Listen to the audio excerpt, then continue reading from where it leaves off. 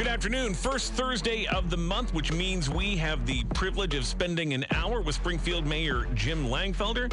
Mayor, as always, welcome, and thanks so much for taking the time. Well, thank you. It's always a pleasure. We have so much to get to, and I want to start with a pretty lengthy presentation before the City Council this week. Doug Brown from City Water, Light, and Power went through really a lot of things, just sort of a state of the utility right now. And obviously, a lot of our attention most recently has been focused on, will the electric grid hold up? Will the power be there where we need it? And so far, despite some really hot days, so far so good on that. So I want to focus on some other things that came up during the course of this presentation to start with. Number one, he talked briefly about the utilities project to replace the lead water service lines. We have still a fairly substantial number of water lines with lead in them, and we know the hazards that lead can cause for children in particular. So what's the status of that effort to finally get all the lead out of those water service lines all over the city? Yeah, it's the lines that lead up to a house, with regards to connecting up to the utility lines. And so there's thousands of households really in the inner city are that way. We do have $2 million this year in the budget, and then $2 million next year's budgets through, federal grants that have helped.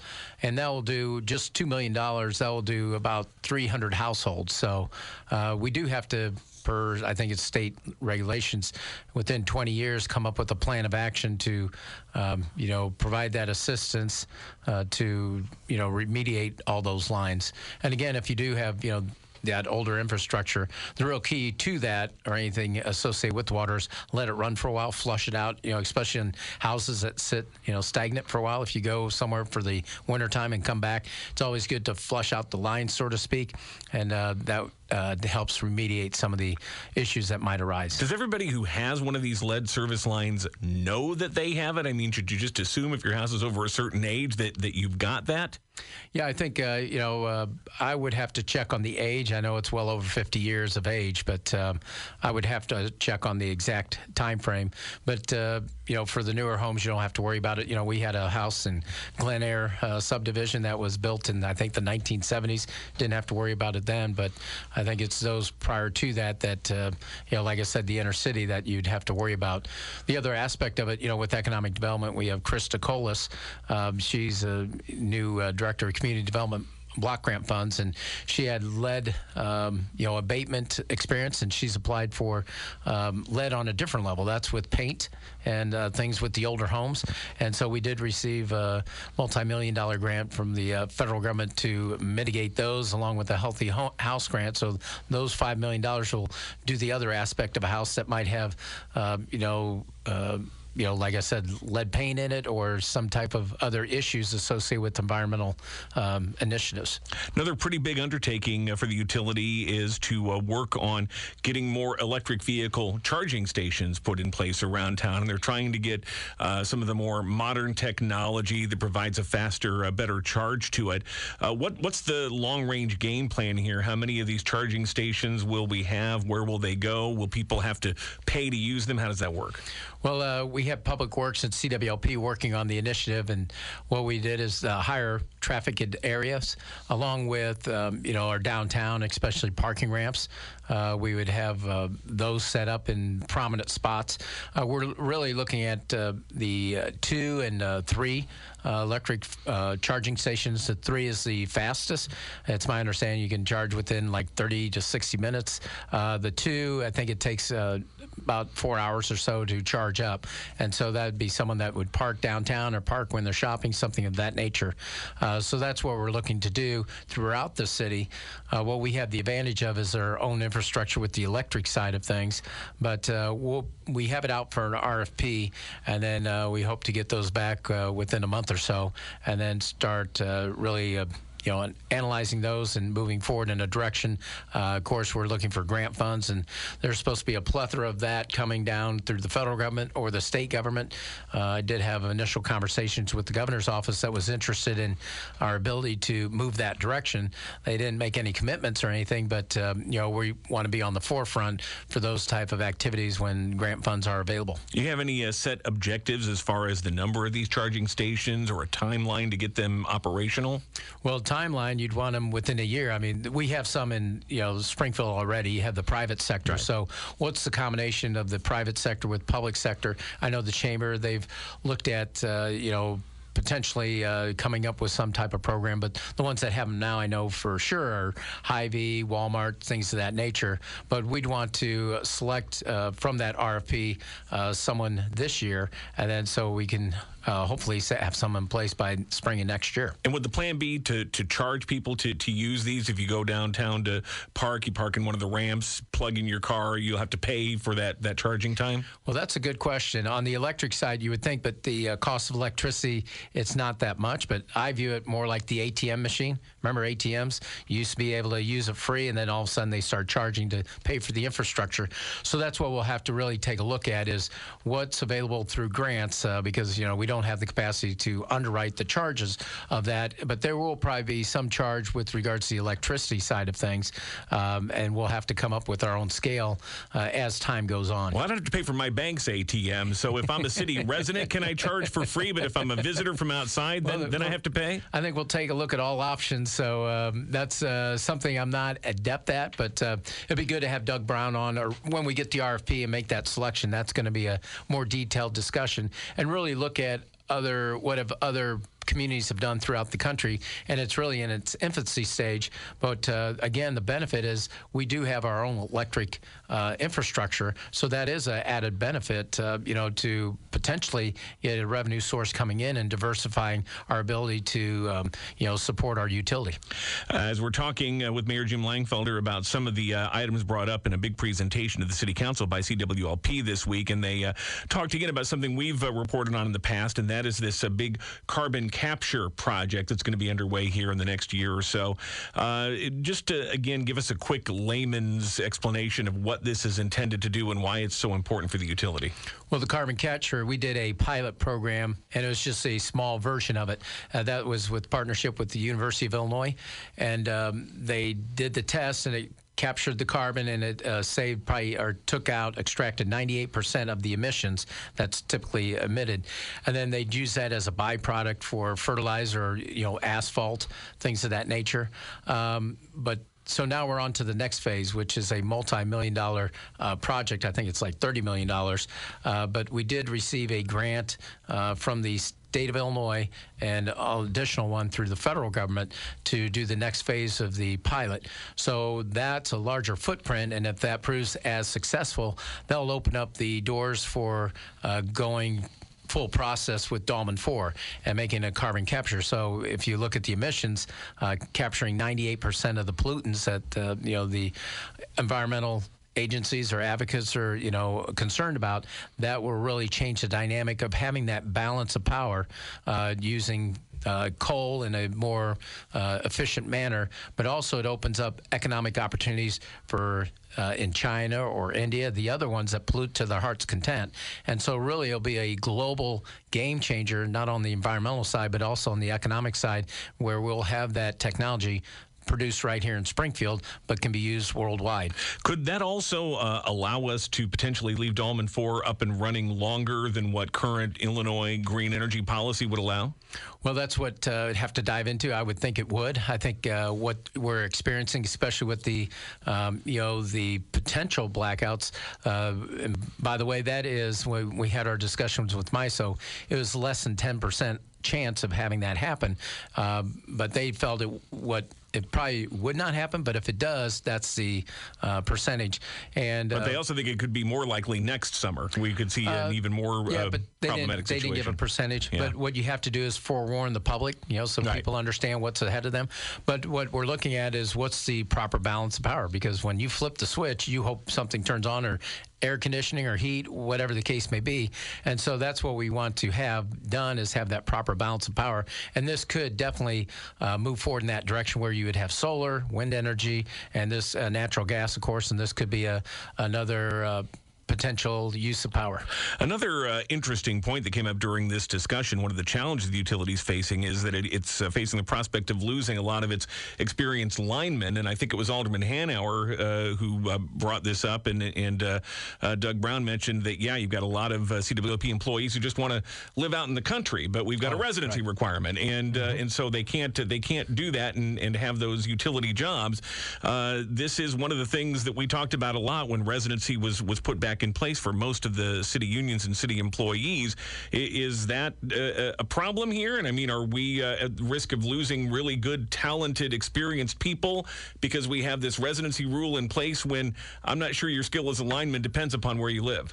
Well, on that, I hear more your pay scale.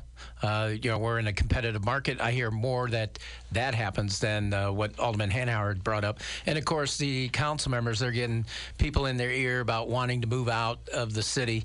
The value of having that in place is we train our linemen, we train our firefighters, we train our police officers and all our employees to a high level, and we pay great salaries. So we want to make sure that investment is multiplied within the city of Springfield, because what you have seen through the years is people, they call it white flight.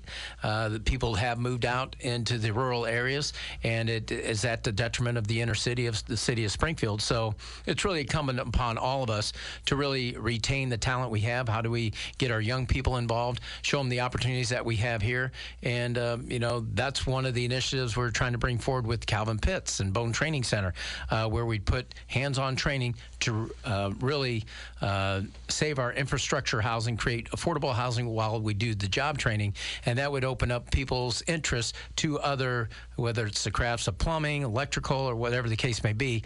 That would help bring greater numbers to the forefront that would fulfill those type of lineman jobs. But I did ask Doug about recently, and Scott Rogers, who runs the plant, how are we on linemen? And he felt, they felt comfortable where we're at. We're bringing in a new group this year, but, with the years forthcoming, they didn't see a shortage. They thought we would be meeting the need.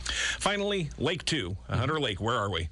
Well, we did have a new adjunct general with regards to the Army Corps. When you have a change of administrations, that's what happens. So it's kind of a re-educating them on where we're at.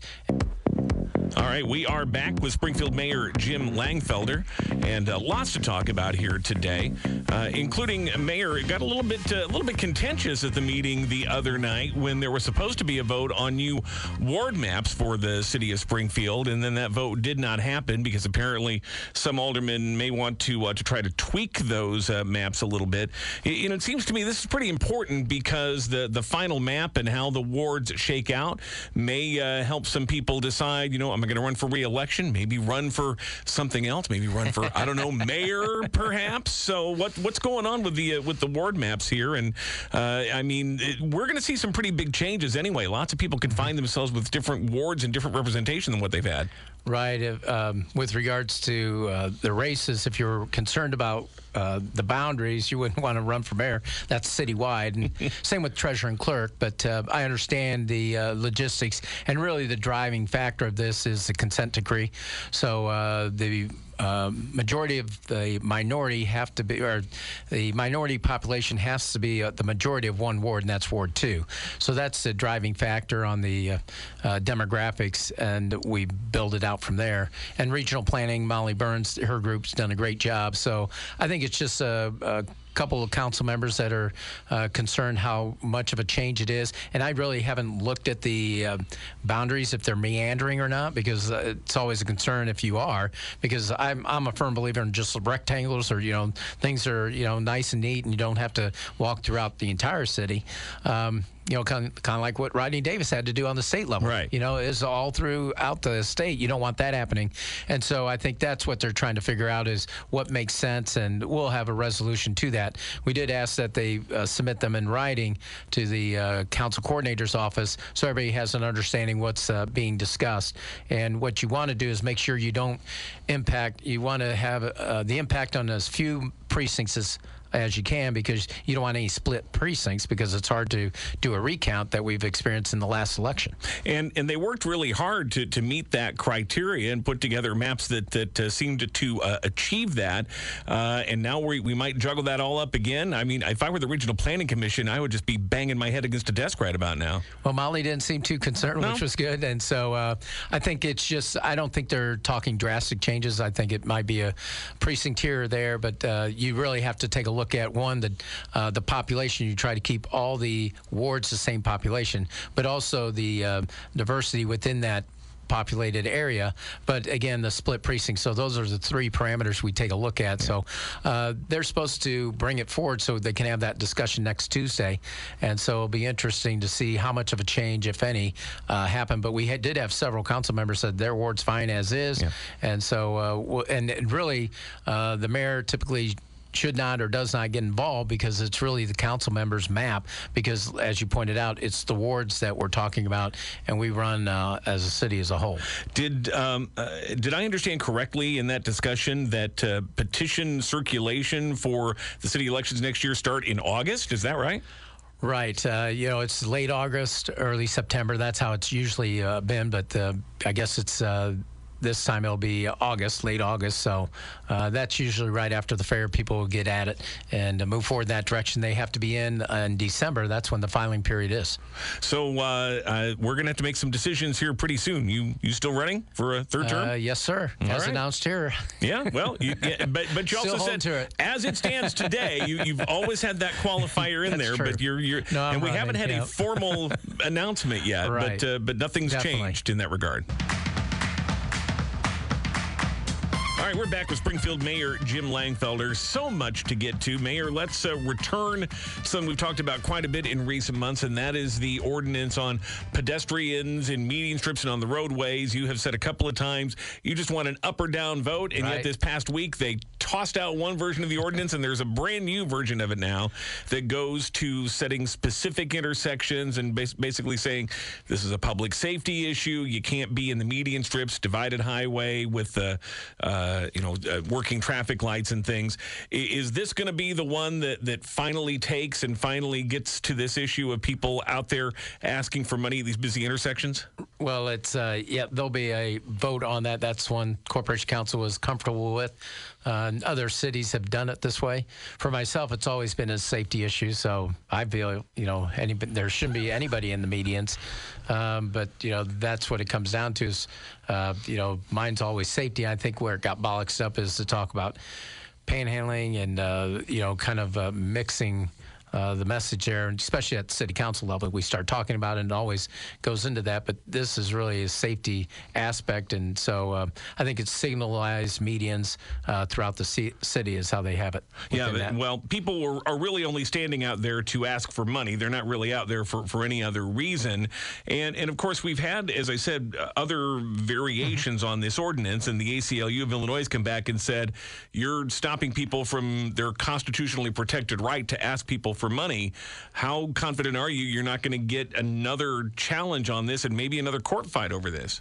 Well, that's what I rely on Corporation Council for. But the version I wanted was the first one, where it's just all medians and move forward from there. But mine was actually intersections, period. But I understand the logistics that we're in. So this is one that they felt confident in. And again, like I said, other cities have done it this way, and it's met the mustard with regards to that and move forward in that direction. So, it's everybody. It's just not one particular entity, but it's regardless what you're doing, car wash or, firefighters asking for money or others, it's going to treat everybody equally. And that'd be the same with the other one. Again, that's why this one pertains to safety specifically and has that justification.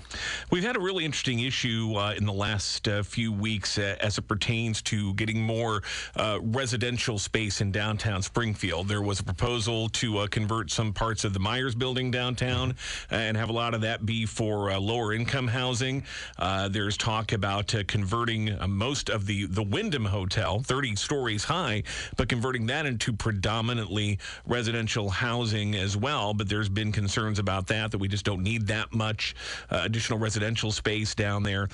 Give me your thoughts on on these projects, and what's your philosophy as it pertains to having more of these residential units downtown? Yeah, on the Myers Building one, that's one where both projects, the developers bringing their plan that they've used in other cities and want to work it here in Springfield. And really, you have to take a look at each individual city. Every city has different housing needs. But with the Myers Building, the low-income one, we did have Adirondack that was looking to develop the vacant parcel of property in downtown, right across from the train station. It's between 4th and 5th, and turn that into workforce housing. And so we got behind that. It was already zoned by City Council. Was going to do a targeted TIF, applied for tax credits through Illinois Housing Development Authority, and they turned it down because they felt the density is already there on the affordable housing side, because they've awarded Poplar Place, or in the process of that. Helping Hands received $5 million plus, as well as Pinewood Apartments off of Chatham Road, and there's a Nehemiah expansion, which 40 new houses. So they want to see how that goes and then determine what the next steps are for tax credits. So that's the direction of that, why that one went south. But we did have another developer that we were aware of that had an interest in Springfield, and he's done a walkthrough of the Myers Building and is really considering making a market rate. He's an architect, so he sees the value of retaining the integrity or turning it back to the way it was originally structured. Now, the one on the Wyndham, it's a lot of people might not realize it's already zoned for 200 hotel and then 200 apartment units, but the new buyers or potential buyers wanted to turn it all into housing. We have convention space that we're concerned about. We want to make sure that we could fulfill the obligations already and keep that conventions going. And so that was more towards retaining, 100 units at least. So that's what we're trying to work through is there a balance that would make sure it's operational and make sure we meet the convention and tourist needs of Springfield in capacity with the housing needs downtown. That'd be market rate. And the one aspect that he did mention is bringing that density 24/7 downtown would help support your storefronts, your restaurants, and other retail spaces that we desperately need as well. Do you think you can work out something on the Wyndham space and come to an agreement that has what you think would be the appropriate balance between hotel rooms and apartments?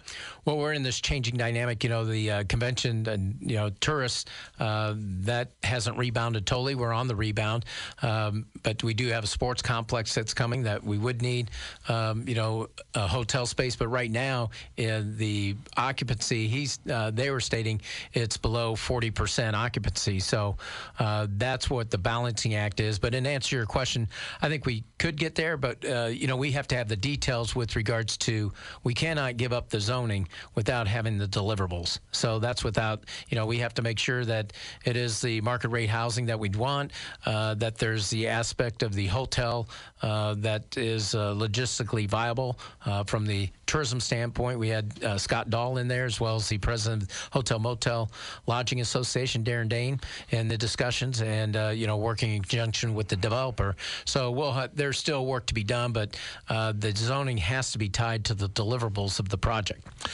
There was a really lengthy discussion this week about Enos Park, and their neighborhood association has been working for a long time to try to rehabilitate properties over there. They're running into financial hard times trying to get that project finished, and have come back to the city asking for more assistance. Again, this is a really complex issue, but can you sort of boil it down as to what the need is, where that stands? There did seem to be some resistance on the part of aldermen. Yeah, actually, this is a residential TIF, and they've done a great job of demolishing dilapidated properties. They've, brought forward 50 affordable housing or housing units from their years of efforts, and now they're at a situation where they're kind of upside down, where they have 73 properties that they don't have the capacity to develop, and so that's what they're asking the city to do. And actually, we've approached them a few years back to say, we were saying, why are you paying property taxes on these properties where we'd rather have you take your resources and put it into development? And so I think they're realizing that they are in debt to a bank associated with it, but coming under the realm of the city, they wouldn't have the property tax payments that they'd have to do. They'd be able to extinguish their debt, and we'd move forward, and they'd help with the efforts of development. So it does make sense from that standpoint, because it's not feasible from the financial standpoint to carry on the way they have been. But given that they have gotten underwater doing this, I mean, is this financially viable? Are we throwing good money after bad for the city if you put in a whole bunch more cash into this project? Well, actually, it's just putting in the cash for the purchase of the property is what it comes down to. So I think it's about, I'm going from memory, approximately $289,000, somewhere around there. So that's what we're looking to do, and it's really the maintenance of the properties. How are we going to do that? But that's one of the things we'll have to work towards. And there is a strategic master plan that they have. So there'd be infill development and moving that direction. And we'd work with Enos Park to make that happen. So what happens if we don't do it? Then it goes for tax sale, without a doubt. And then you don't know who buys the properties. And I think it spirals into a different direction that we might have more cleanup rather than less cleanup to do. There was some discussion as well about the possibility of Alderwoman Purchase having a conflict of interest. I guess she's had a financial involvement in this project over the years prior to becoming a member of the city council. Have we determined yet whether or not there is a conflict there, that she'd have to recuse herself from this? Corporation Council, that's one of the aspects he's looking at. It was the maintaining of the properties. And then with regards to the property sales themselves, having the approval of the Enos Park Association. But I think we'd be able to work through all that. But in answer to your question, I haven't not heard a definitive answer yet, but she does live in Enos Park.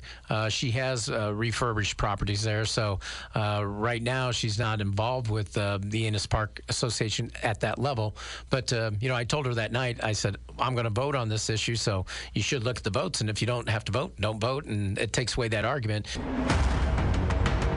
All right, just a few minutes left for Springs Mayor Jim Langfelder, and it's time for the lightning round now. And Mayor, you made reference in the meeting the other night to a new master plan the city has in the works. Tell me about that and what that would accomplish. Well, actually, it springboards off the Bowen master plan. That was the housing study for downtown. And then the Enos Park, which we just referenced. It's a way to integrate both those and update the plans for the medical district and downtown. So it's looking at not only housing, but also infrastructure needs, and kind of, with all the development happening with regards to 4th Street, to the Capitol Complex, we're trying to tie in what the medical community is doing and tie that all together to have a master plan for both downtown and the medical district. And we did an RFP. They vetted the entities, and I think they've decided on a planner that they're going with, but I don't think that announcement's been made quite yet. Okay, and do we know when that plan would be presented back to the city? Is that Yeah, it'd be within a year's time frame. So I look for that announcement to come forward. Actually, I was in a meeting with the State Fairgrounds. They have a master plan funded by the Community Foundation of the Land of Lincoln in partnership with the state, and they're interviewing stakeholders. And the gentleman that was there said, "Oh, well, we're involved with the medical district downtown master plan." I said, well, that's the one that we're helping fund. So Iowa stayed out of that process. We were participating in it, but that's with the SSGA as well as downtown Springfield and the medical community. Your library director, Summer Beck Griffith, won confirmation this week, and it wound up being unanimous, even though there had been a couple of aldermen who had expressed some reservations initially because she didn't have a degree in library sciences. What do you think brought everybody around? Well, I think the overwhelming support from staff, I think, and also community members. Nancy Huntley, former library director, who everybody holds in high regard, came out in her support. And really, we do have, the way Summer has brought forward her plan of action. I think that was eye-opener for everybody. But she also structured the reporting where you do have Curtis Mann do the outreach on the history part. And then internally, we have Emily Stone as a assistant director. Both have library degrees, but the communication degree, the master's of communications that Summer has, and de-escalation, things of that nature, is invaluable for that type of leadership that we need to move forward in that direction. And finally, Mayor, only about 30 seconds left. Where are we standing on the pop-up parties? We had the police chief on a couple of weeks back and haven't heard much about those since then. Making progress? Oh, without a doubt, he's been very proactive, and really the key to that is engagement, community engagement. getting people to provide feedback, and we are getting a notification ahead of time. But we are being proactive and reactionary as much as possible to put a damper on that. And the weather also helps. When it rains on the weekend, that really puts a damper on things.